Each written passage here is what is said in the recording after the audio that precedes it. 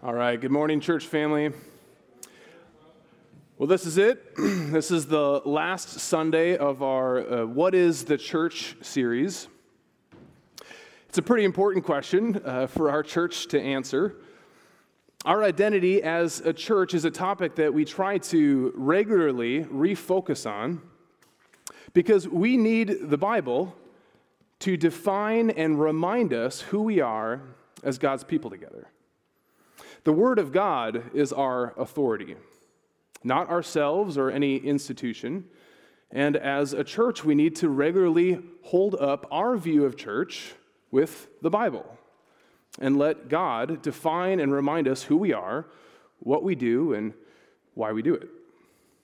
And I hope you've seen as we've been going through this series that the main theme showing up through all of it is that as a local church, we're a lived out reality of our identity as God's family. As we wrap up today, we're going to be looking at our missional identity as a family. So 3 weeks ago, I talked about the mission that Jesus gave the church to make increasingly mature disciples of one another and the world. Making disciples of one another is a huge part of our mission. But today, when I talk about mission, the mission of the church, I'm focusing on our mission to make disciples in the world. Now, if I could begin by stepping into the confessional with you, as I spent time studying to preach on mission this week, man, I couldn't help but feel like a hypocrite. I mean, my wife and I have been called here as missionary church planners, and yet the part of my walk with Jesus that I feel the most weak in most often is mission. It's not that my heart isn't for it. It's just that there's so many things that keep me from living out my mission that Jesus is calling me to. There's fear and unbelief and apathy at times, and discouragement, and all kinds of lies from the enemy. And I wonder if any of you ever feel the same way. And if this morning you happen to feel like a hypocrite in mission like me, good news, the church is made of hypocrites. God is redeeming hypocrites like us. God uses hypocrites like us. In fact, mission is actually a topic I get really excited about because over the years, God has been, little by little, reforming this in me. By God's grace, I have seen and experienced God use me to play a role in His mission to the world, and it's exhilarating. My hope is for you today that you would leave with a little clearer picture of the role God has for you in His mission to the world. This won't be a broad, overarching sermon on missions. Rather, I want to use the beginning of Acts as a launching point to express a few things that our missional identity means for us as a church. Let me give you my main point right up front. The church's missional identity to make disciples of Jesus is intentional worship, it's spirit-empowered, and it's a communal mission. So pray with me one more time to ask for God's help, and then let's look at His Word. Well, God, we pray again just because we confess that we need your help. Your children need your help. You say that your Word is spiritually discerned. We need your Spirit to help us to understand it and to see you and for you to change our hearts. And so we just pray in Jesus' name, God, would you change us into more of an image of your Son. We pray in His name. Amen. All right, guys, we'll open up to our text in Acts 1, if you haven't yet. We're looking at Acts because really it's the book of the early church on mission. And verse 1 of this book says, "In the first book, O Theophilus, I have dealt with all that Jesus began to do and teach until the day He was taken up." So this is the same author as the Gospel of Luke, where Luke penned a letter to a guy named Theophilus to tell him all that Jesus began to do and teach. Meaning that Acts is about all that Jesus continued to do and teach. The first thing the Bible's book on mission reminds us of is that this is God's mission. In Acts, we see Jesus on mission through his Spirit. In John 10:16, Jesus said, "I have other sheep that are not of this fold. I must bring them also, and they will listen to my voice." So Jesus has lost sheep in the world that haven't been folded into his flock yet, and he's the one on mission to bring them in. Missions is the Father's plan, executed by Jesus through his Spirit. And in God's sovereign missional plan, we are in the age of God rescuing the world through the Spirit of Jesus, working through his church. And that's what we're seeing in Acts. God doesn't need us in missions, but he has chosen to will the church into his plan. Luke continues, after he had given commands through the Holy Spirit to the apostles whom he had chosen, he presented himself alive to them after his sufferings by many proofs, appearing to them during 40 days and speaking about the kingdom of God. So one of the major themes through the Gospels is that Jesus came to establish his kingdom, his restored rule and reign of his people on the earth. It was a concept that the disciples had a really hard time comprehending. They expected Messiah to sit as physical king over Israel for the restoration of Israel. They couldn't see the full breadth of what Jesus meant or what their role was in it. And they still don't quite get it here. Verse 6 says, "So when they had come together, they asked him, 'Lord, will you at this time restore the kingdom to Israel?' He said to them, 'It is not for you to know times or seasons that the Father has fixed by his own authority, but you will receive power when the Holy Spirit has come upon you. And you will be my witnesses in Jerusalem and in all Judea and Samaria and to the ends of the earth.'" Jesus is saying, yes, I am restoring my kingdom on earth, but not like you think. It's not right just for Israel to worship me as king. My kingdom is for all peoples and all nations, in Jerusalem and in Judea and Samaria and to the ends of the earth. And Jesus is going to expand this kingdom through his church family as his witnesses. See, Jesus is giving a purpose statement, an identity statement of what his church family is. This will be who you are in my kingdom restoration plan, my witnesses to the world. And this is Galway City Baptist Church's identity. Jesus said in John 20, "Just as the Father has sent me, even so I am sending you." As a church, we are sent ones, sent into the world.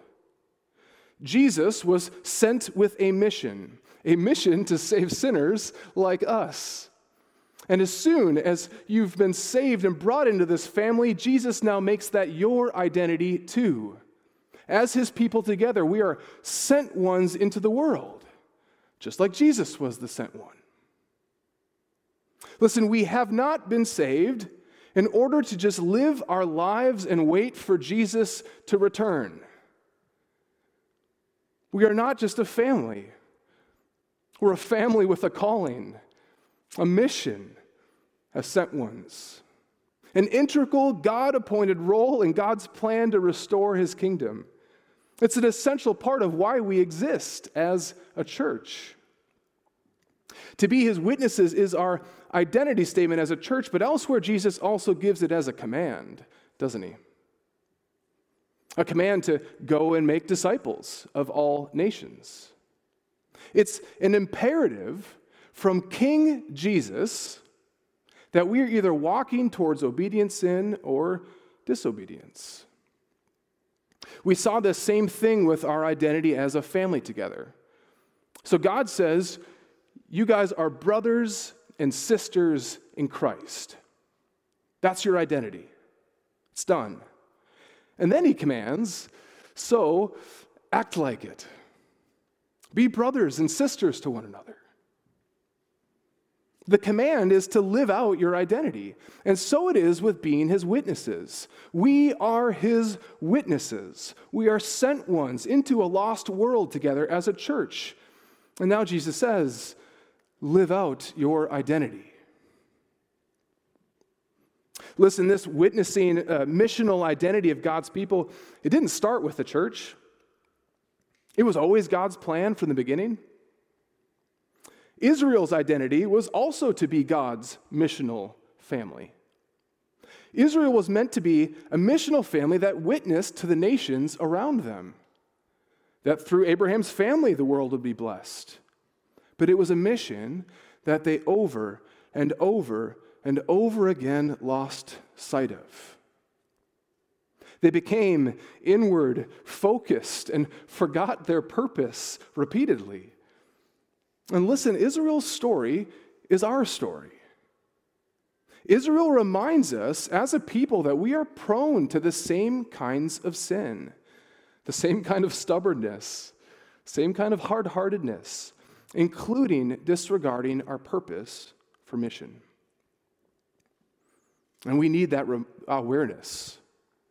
Because let's be honest, unless we're intentional about it together, we repeatedly lose sight of it too, don't we? We naturally become inward focused instead of outward focused. We focus on building our little kingdoms instead of his kingdom. It's certainly what I'm prone to do. I'd be the first to confess. We wrongly interpret God's sovereignty in missions as our excuse for laziness.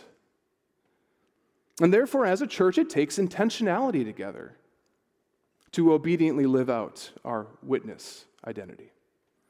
And as we watch the book of Acts play out, we see the early church was intentional together for mission. After Jesus ascended, they waited for the promised Holy Spirit by intentionally praying together. Verse 14, all these with one accord were devoting themselves to prayer, together with the women and Mary, the mother of Jesus, and his brothers. And then the Holy Spirit comes and mission breaks out. Filled with the Spirit, Peter intentionally preaches a missional sermon, and 3,000 people come to faith. Immediately following that is the text that's come up throughout our series, where the whole church was intentionally devoted to one another and devoted to God's mission, and day by day people were being saved. Our purpose and mission as a church to be his witnesses to a dying world, it needs to be an intentional purpose together. But lest I give the wrong impression, our witness is not generated by intentionality. It's generated by worship. What it means to be his witness is to be a witness to the glory of Christ. We have seen him for who he is. He has changed us. And out of that worship, it overflows into giving an account to the people around us of just how amazing this God is. Jesus called his disciples his witnesses because they saw Christ for who he truly is, more than anyone else, and they worshiped him for it. Listen to the Apostle John's witness in 1 John. His letter starts out, that which was from the beginning, which we have heard, which we've seen with our eyes, which we've looked upon and touched with our hands concerning the word of life. The life was made manifest, and we've seen it and testified to it and proclaimed to you eternal life. And we are writing these things that our joy may be complete. John is witnessing for his joy. He can't help himself. He has witnessed the glory of Jesus, and he can't shut up about it. It overflows into telling others. There is no witness of Jesus without worship of Jesus. The church's mission in Acts is an overflow of worshiping the resurrected Jesus and the outpouring of worship that came from Pentecost. The Holy Spirit rushed in, and they just kept telling people about him. Listen, if you're not delighting in Christ yourself, you will not tell a hostile world about him. John Piper, in his book, Let the Nations Be Glad, says, "The Great Commission is first to delight yourself in the Lord, and then to declare, 'Let the nations be glad and sing for joy.'" Our mission as a church will only come from delighting in Jesus and what he has done for us. Mission is not duty-bound, it's worship-bound. And so when I say our mission is intentional worship, what I mean is mission is an overflow of our worship of Jesus, because he alone is worthy of all the world's worship. And so we intentionally witness about him. Jesus calls our church to intentionally live out our identity as sent ones, but good news, he doesn't leave us alone to do it. "As the Father has sent me, even so I am sending you."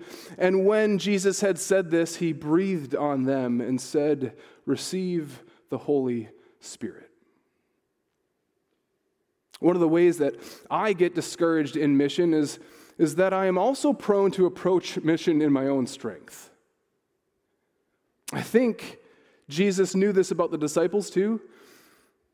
It says in verse 4 of our text,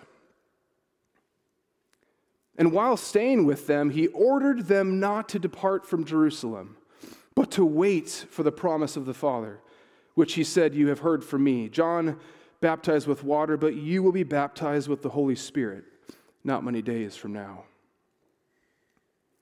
So Jesus told the disciples to wait. Don't do it in your own strength. You can't. But my Spirit can. And he will. Just before Jesus was arrested, he comforted the disciples with the promise that he would send the Spirit to empower them in everything. Saying in John 14:16, "And I will ask the Father, and he will give you another helper to be with you forever." The word helper is translated from the Greek word paraclete. It has the literal meaning of someone who is called to come alongside. Jesus says, "I will ask the Father, and he will give you another paraclete," meaning that Jesus was the first paraclete. See, Jesus didn't just help the disciples, did he? They were dependent on him for everything. And just as utterly crucial Jesus was for every aspect of mission with the disciples, so the Holy Spirit is now just as utterly crucial for every aspect of mission for us as a church. This is the Spirit of Jesus paracleting with us. The same Jesus who was filled with compassion when he saw hurting people. Out of his love, he was propelled to seek out sinners. He couldn't close off his heart to a dying world. And now it is his Spirit in us that keeps us from repeating Israel's failure. Through his Spirit, this church family has access to his love, his compassion, his mercy to seek out lost ones like he sought out us. The Spirit is at work not just in our own hearts for mission, but John 16:6, Jesus said, "Nevertheless, I tell you the truth, it is to your advantage that I go away. For if I do not go away, the Paraclete will not come to you. But if I go, I will send him to you. And when he comes, he will convict the world concerning sin and righteousness and judgment." One of the things that produces anxiety in me as I think about evangelism is that I often act like it's up to me to convince people that they need Jesus. To ask just the right questions and say just the right things that make them interested in Jesus or feel convicted about their need for him. And because of that, it actually makes me shrink back. Yes, we are called to intentionally build relationships in the world and to plant seeds of the gospel through all sorts of means. But it is utterly fruitless without the Spirit. It is not our role to change hearts. It's the Spirit's. He's the one that convicts hearts. Look, I think we all know this, but sometimes our behavior says otherwise, doesn't it? For instance, if the Spirit is the only one that can do heart work in people, my first impulse in mission should be earnestly crying out in prayer. But if I'm honest, prayer is one of the easiest things for me to drop when my ministry schedule gets full. My behavior doesn't match my theology. By not earnestly praying, I'm behaving like it is up to me. Our self-reliance in mission, it's an impossible burden that we place on ourselves. Listen, I mean this for your encouragement. God wants you to know your role in mission, and it's not heart changer. Take that one off your shoulders. And one of the ways that we actively take it off is by earnestly praying for mission together. God wants our Spirit-empowered mission to begin with prayer. And when we do that, it gives God all the glory, and it actually frees us up to play the role that God actually has for us. We can't read through Acts without noticing that mission was empowered by earnest prayer from the early church as they were dependent on the Spirit to move in people's hearts. So the Spirit empowers our mission on a heart level with the world, but he also empowers our witness. In John 15:26, Jesus says, "But when the Paraclete comes, whom I'll send to you from the Father, the Spirit of truth who proceeds from the Father, he will bear witness about me." We are his witnesses, but it is the Spirit who is the ultimate witness to the world. It was as the Spirit filled the early church that they bore witness with boldness. This again is for your encouragement. Please listen. God has called and filled each one of you to be his witness. God is not looking for someone else to be his witness. He has designed and called you. It's your story of grace. It's your testimony of his salvation. It is his Spirit witnessing through your personality and the giftings that he has given you. Listen, his witnesses are not people that have it all together. That's not what draws people in or what makes Jesus look great. Our enemy will convince us that we can't be effective witnesses because we aren't good enough examples. Our lives are too messy. We don't have the right words. We don't have the right giftings or personalities. We better just leave someone else to do that. Maybe the varsity first team Christians. But listen, there are no first team Christians. You are precisely what God wants to show off. You, a messy sinner, saved by grace. And that is your witness. God doesn't save self-righteous people. The good news of the gospel is that God saves messy sinners. And what incredible news to the world. It's the good news that God saved the likes of me. He had mercy on me. And now he loves me as his own son in all of my messiness. And if because of Jesus he loves the likes of me, good news, that love is available for you too. That's our witness. Listen to what Paul says in 1 Timothy 1:15. He says, "The saying is trustworthy and deserving of full acceptance, that Christ Jesus came into the world to save sinners, of whom I am the foremost. But I received mercy for this reason, that in me, as the foremost, Jesus Christ might display his perfect patience as an example to those who are to believe in him for eternal life." See, Paul understood that the power of his witness was that he was the chief of sinners, saved by grace.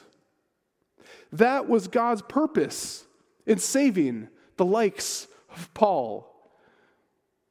Because if the good news is for such a sinner as Paul, then the good news is for anyone.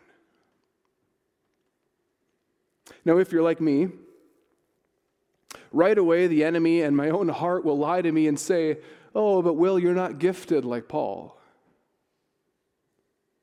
See, Paul was the ultimate sinner, but he was also the ultimate missionary, and you'll never be like Paul. He's probably right. And thank God he is. We're not all like Paul. The Spirit empowers us to be witnesses, but we're not all empowered the same way. That's not God's design. Which brings me to my last point. Our mission to the world is meant to be a communal mission as a church family. If we look back at Acts, right after Pentecost, we see the first example of evangelism from the church. It's Peter, standing before a crowd of people, preaching a convicting sermon with a clear gospel message, and God uses it. Thousands come to faith. But here's the thing. Not many of us are like Peter. Not many of us are like Paul. And yet the image of evangelism that is often in our head is this: preach a message of repentance on the street corner. That's true evangelism. But then we totally disregard the mission that happens right after Peter's message. And they devoted themselves to the apostles' teaching and the fellowship, to the breaking of bread and the prayers, and awe came upon every soul. And the Lord added to their number day by day those who were being saved. It was as non-Christians interacted with the rest of the gospel community and experienced the love of that gospel family that souls continued to be added. See, evangelism is a community project. Not all of us are eloquent like Paul or engaging like Peter. Not everyone can think quickly on their feet. Some of us are simply not good at speaking to strangers or quickly forming new relationships. If we are really relying on the Spirit to empower our mission, then we need to rely on Him in the varied ways that He has gifted the church for it. Everyone has a part to play in our church's mission. The new Christian, the introvert, the extrovert, the young, the old, the well-spoken, the stuttering, the intelligent, the socially awkward. Someone might be gifted to quickly build many friendships, but as they invite them into our church community, it might be somebody else that actually shares the gospel with them. Maybe you don't get to share the gospel, but maybe it's your welcome and your love that plays a part in witnessing to them. Or it's as the Spirit gifts you with hospitality that you bear witness to God's heart to love the outsider. One might be gifted with small talk to keep conversations going. Others might be gifted to ask questions that stir the heart on deeper levels. Listen, God's design for the church as his witnesses is that we witness together. In John 13:35, Jesus said, "By this all people will know that you are my disciples, if you have love for one another." Again, praying in John 17:23, Jesus prays that the church may become perfectly one, so that the world may know that you sent me and loved them even as you loved me. It's the Holy Spirit-produced love and unity of this gospel family that witnesses to the world. A disjointed family will not do it. And it's not a family of all Peters. It's not a family of all Pauls, but of varied gifts from the Spirit and personalities from the Father. In his book, When the Church Was a Family, Hellerman wrote, "In my early years of pastoring, I thought of the evangelism process as linear. 1, conversion.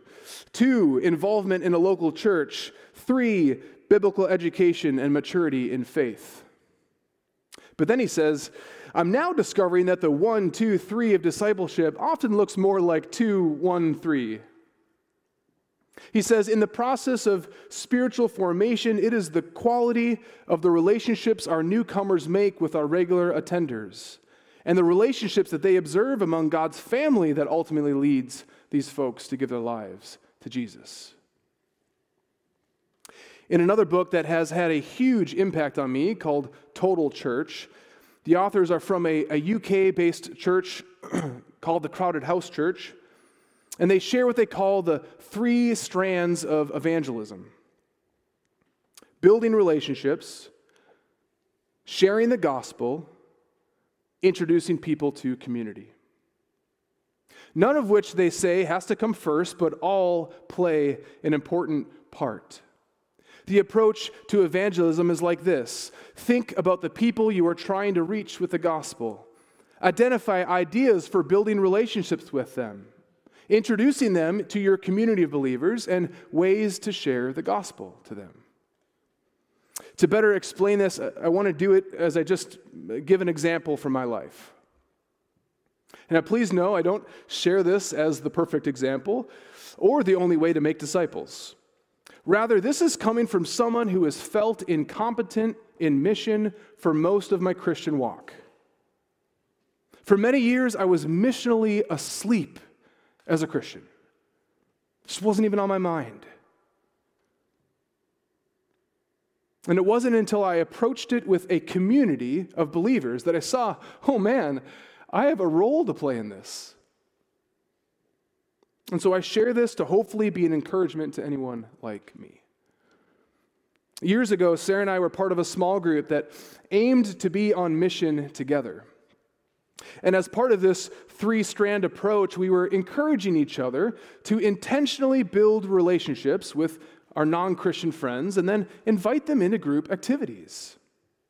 At the time, I worked at the U.S. Postal Service, and God put a particular guy on my heart to reach out to. And at one point, I asked him, hey, would you ever be interested in coming to church with me or doing a Bible study? To which he said, yeah, no thanks, I'm good. But one of the things that we talked about as a small group was, hey man, most of our Christian friends, they're not comfortable going to a church service right away or doing a Bible study right away. Hey, let's find ways just to hang out with them, to let them get a taste of God's people outside of church service. Well, this guy was kind of a nerd. He really loved board games, and so I invited him to come play board games with some of our guys from the group one night, to which he happily accepted, and then it became a regular thing. But on the second board game night together, this guy looked at me and asked, hey, Will, I'm engaged to be married, and I want to know, would you be my best man? I was a little taken aback. I said, yeah, man, I'd be honored. Do you have a date for the wedding? He said, yeah, we do. It's in June, 3 years from now. Well, I thought, we wanted to be invested in relationships, and praise God, we're invested in relationships. But here's what was happening. I mean, this guy was tasting gospel community. He was tasting deep friendships, and he wanted in. He saw the love and depth of relationship that we had and the way that we welcomed him in, and he said, I want what you guys have. After a few more game nights, we began to do a small Bible study before we played, and it gave us loads of opportunities to share the gospel. And praise God, this guy eventually came to faith in Jesus. And then he started to invite his non-Christian friends into the group. And we got to witness to them and have additional Bible studies. We started going to anime conventions and all kinds of nerdy adventures on mission. And that missional community, focused on this nerdy community, it's still going today. Here's what God woke my heart up to in this season. My identity was not as a mailman. I was a missionary, a sent one. But on my own, I'm an incompetent missionary. I'm bad at small talk. I get overwhelmed socially. I can be awkward with one-on-one chit-chat with strangers, which can be tough in Ireland. But God has gifted me as a sent one in other ways. By God's grace, He has gifted me to bring people together. His Spirit does help me to converse with people on deeper heart levels. And when I intentionally apply those gifts with a group of believers on the same mission, the Holy Spirit makes us competent together. Sarah used her gifts of hospitality for this mission. Others used their gifts of prayer and of love and of social energy and leading secret Bible studies and even knowledge of board games. Man, I want you to leave encouraged today that God has a role for you in missions. This is our identity. We are sent ones, His messy, chosen witnesses. He has filled you with the Paraclete for this reason. And because this is a communal church body mission, every single one of you has a part to play. God wants to use your story, your giftings and personality that He's given you in this church. And it's not a task of drudgery. God has designed us for this. There is purpose and joy and mission that we can't find anywhere else. So as we think about Galway City Baptist Church and our missional identity together, I would just ask, what role is God calling you to play in God's mission? And how does that role fit in with others in our church family? What gifts has He given you that you can partner with the rest of the church for mission? Maybe God's given you a heart for prayer. Consider using that to organize and stir us up to be a church that prays for mission. Consider that three-chord approach to evangelism. Building relationships with non-Christians, introducing them to God's community, and then sharing the gospel. Are there people God has put on your heart to invest in? To seek out like He sought out you? As you build those relationships, are there ways that you can introduce them into God's community? And remember, just like I was, most people in our culture aren't ready to jump into a worship service or right into our normal Christian activities. What other events or activities can you do together with God's people and your non-Christian friends? Look, in our Western culture, we tend to be quite compartmentalized with our lives. Like we have family life here, and then we have church life here, and then we have work life here, and then we have recreation here, and so on. But the early church wasn't compartmentalized like that. Like it was all just jumbled together. This doesn't have to be an additional thing that you're trying to squeeze into your busy schedule. How can you reshape what you're already doing in order to be missionally minded with other believers? Is there a shared interest that you have with someone in the church that you could invite your friends into? Take your love of cinema or of fishing or cycling or music or hill walking and consider how would you do that with your church family and your non-Christian friends? As we consider how to do this together, let's stir one another up to be intentional in it. Can you imagine a football team that never talked about their mission? That never discussed like how to win games or strategized or stirred each other up to score goals? Like they would be a football team. They would just be really bad. Let me just confess again, whenever I try to be intentional in mission on my own, it never holds. The fire fizzles out and I just return to my inward focused walk.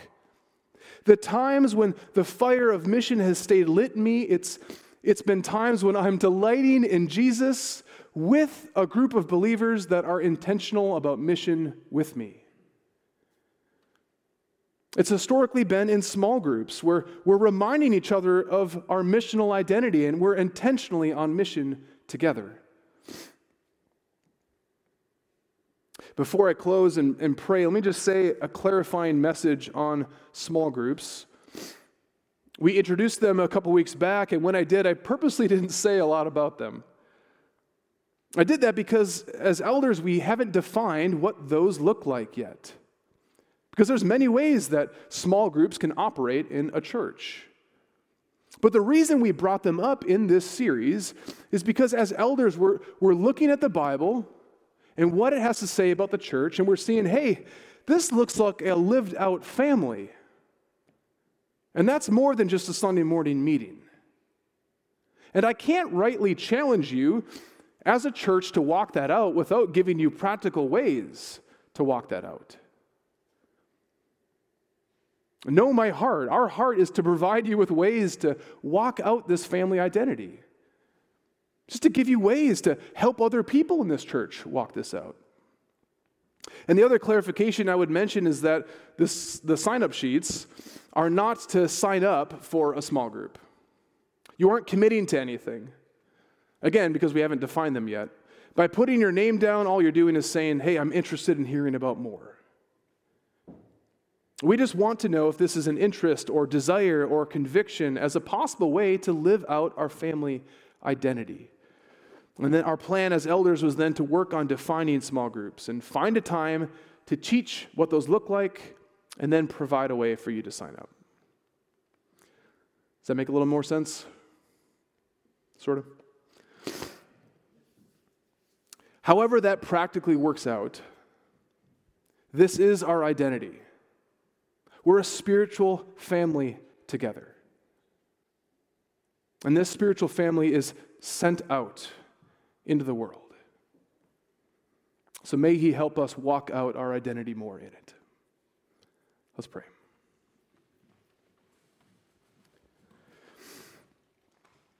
Well, Father God, I thank you that your heart is a missional heart.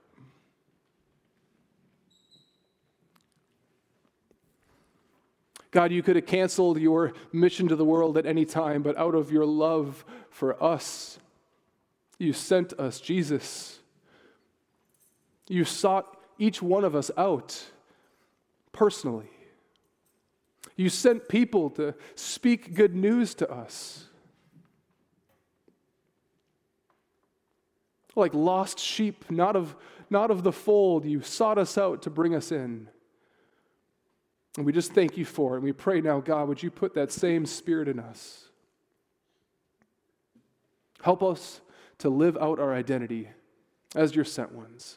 We pray in Jesus' name.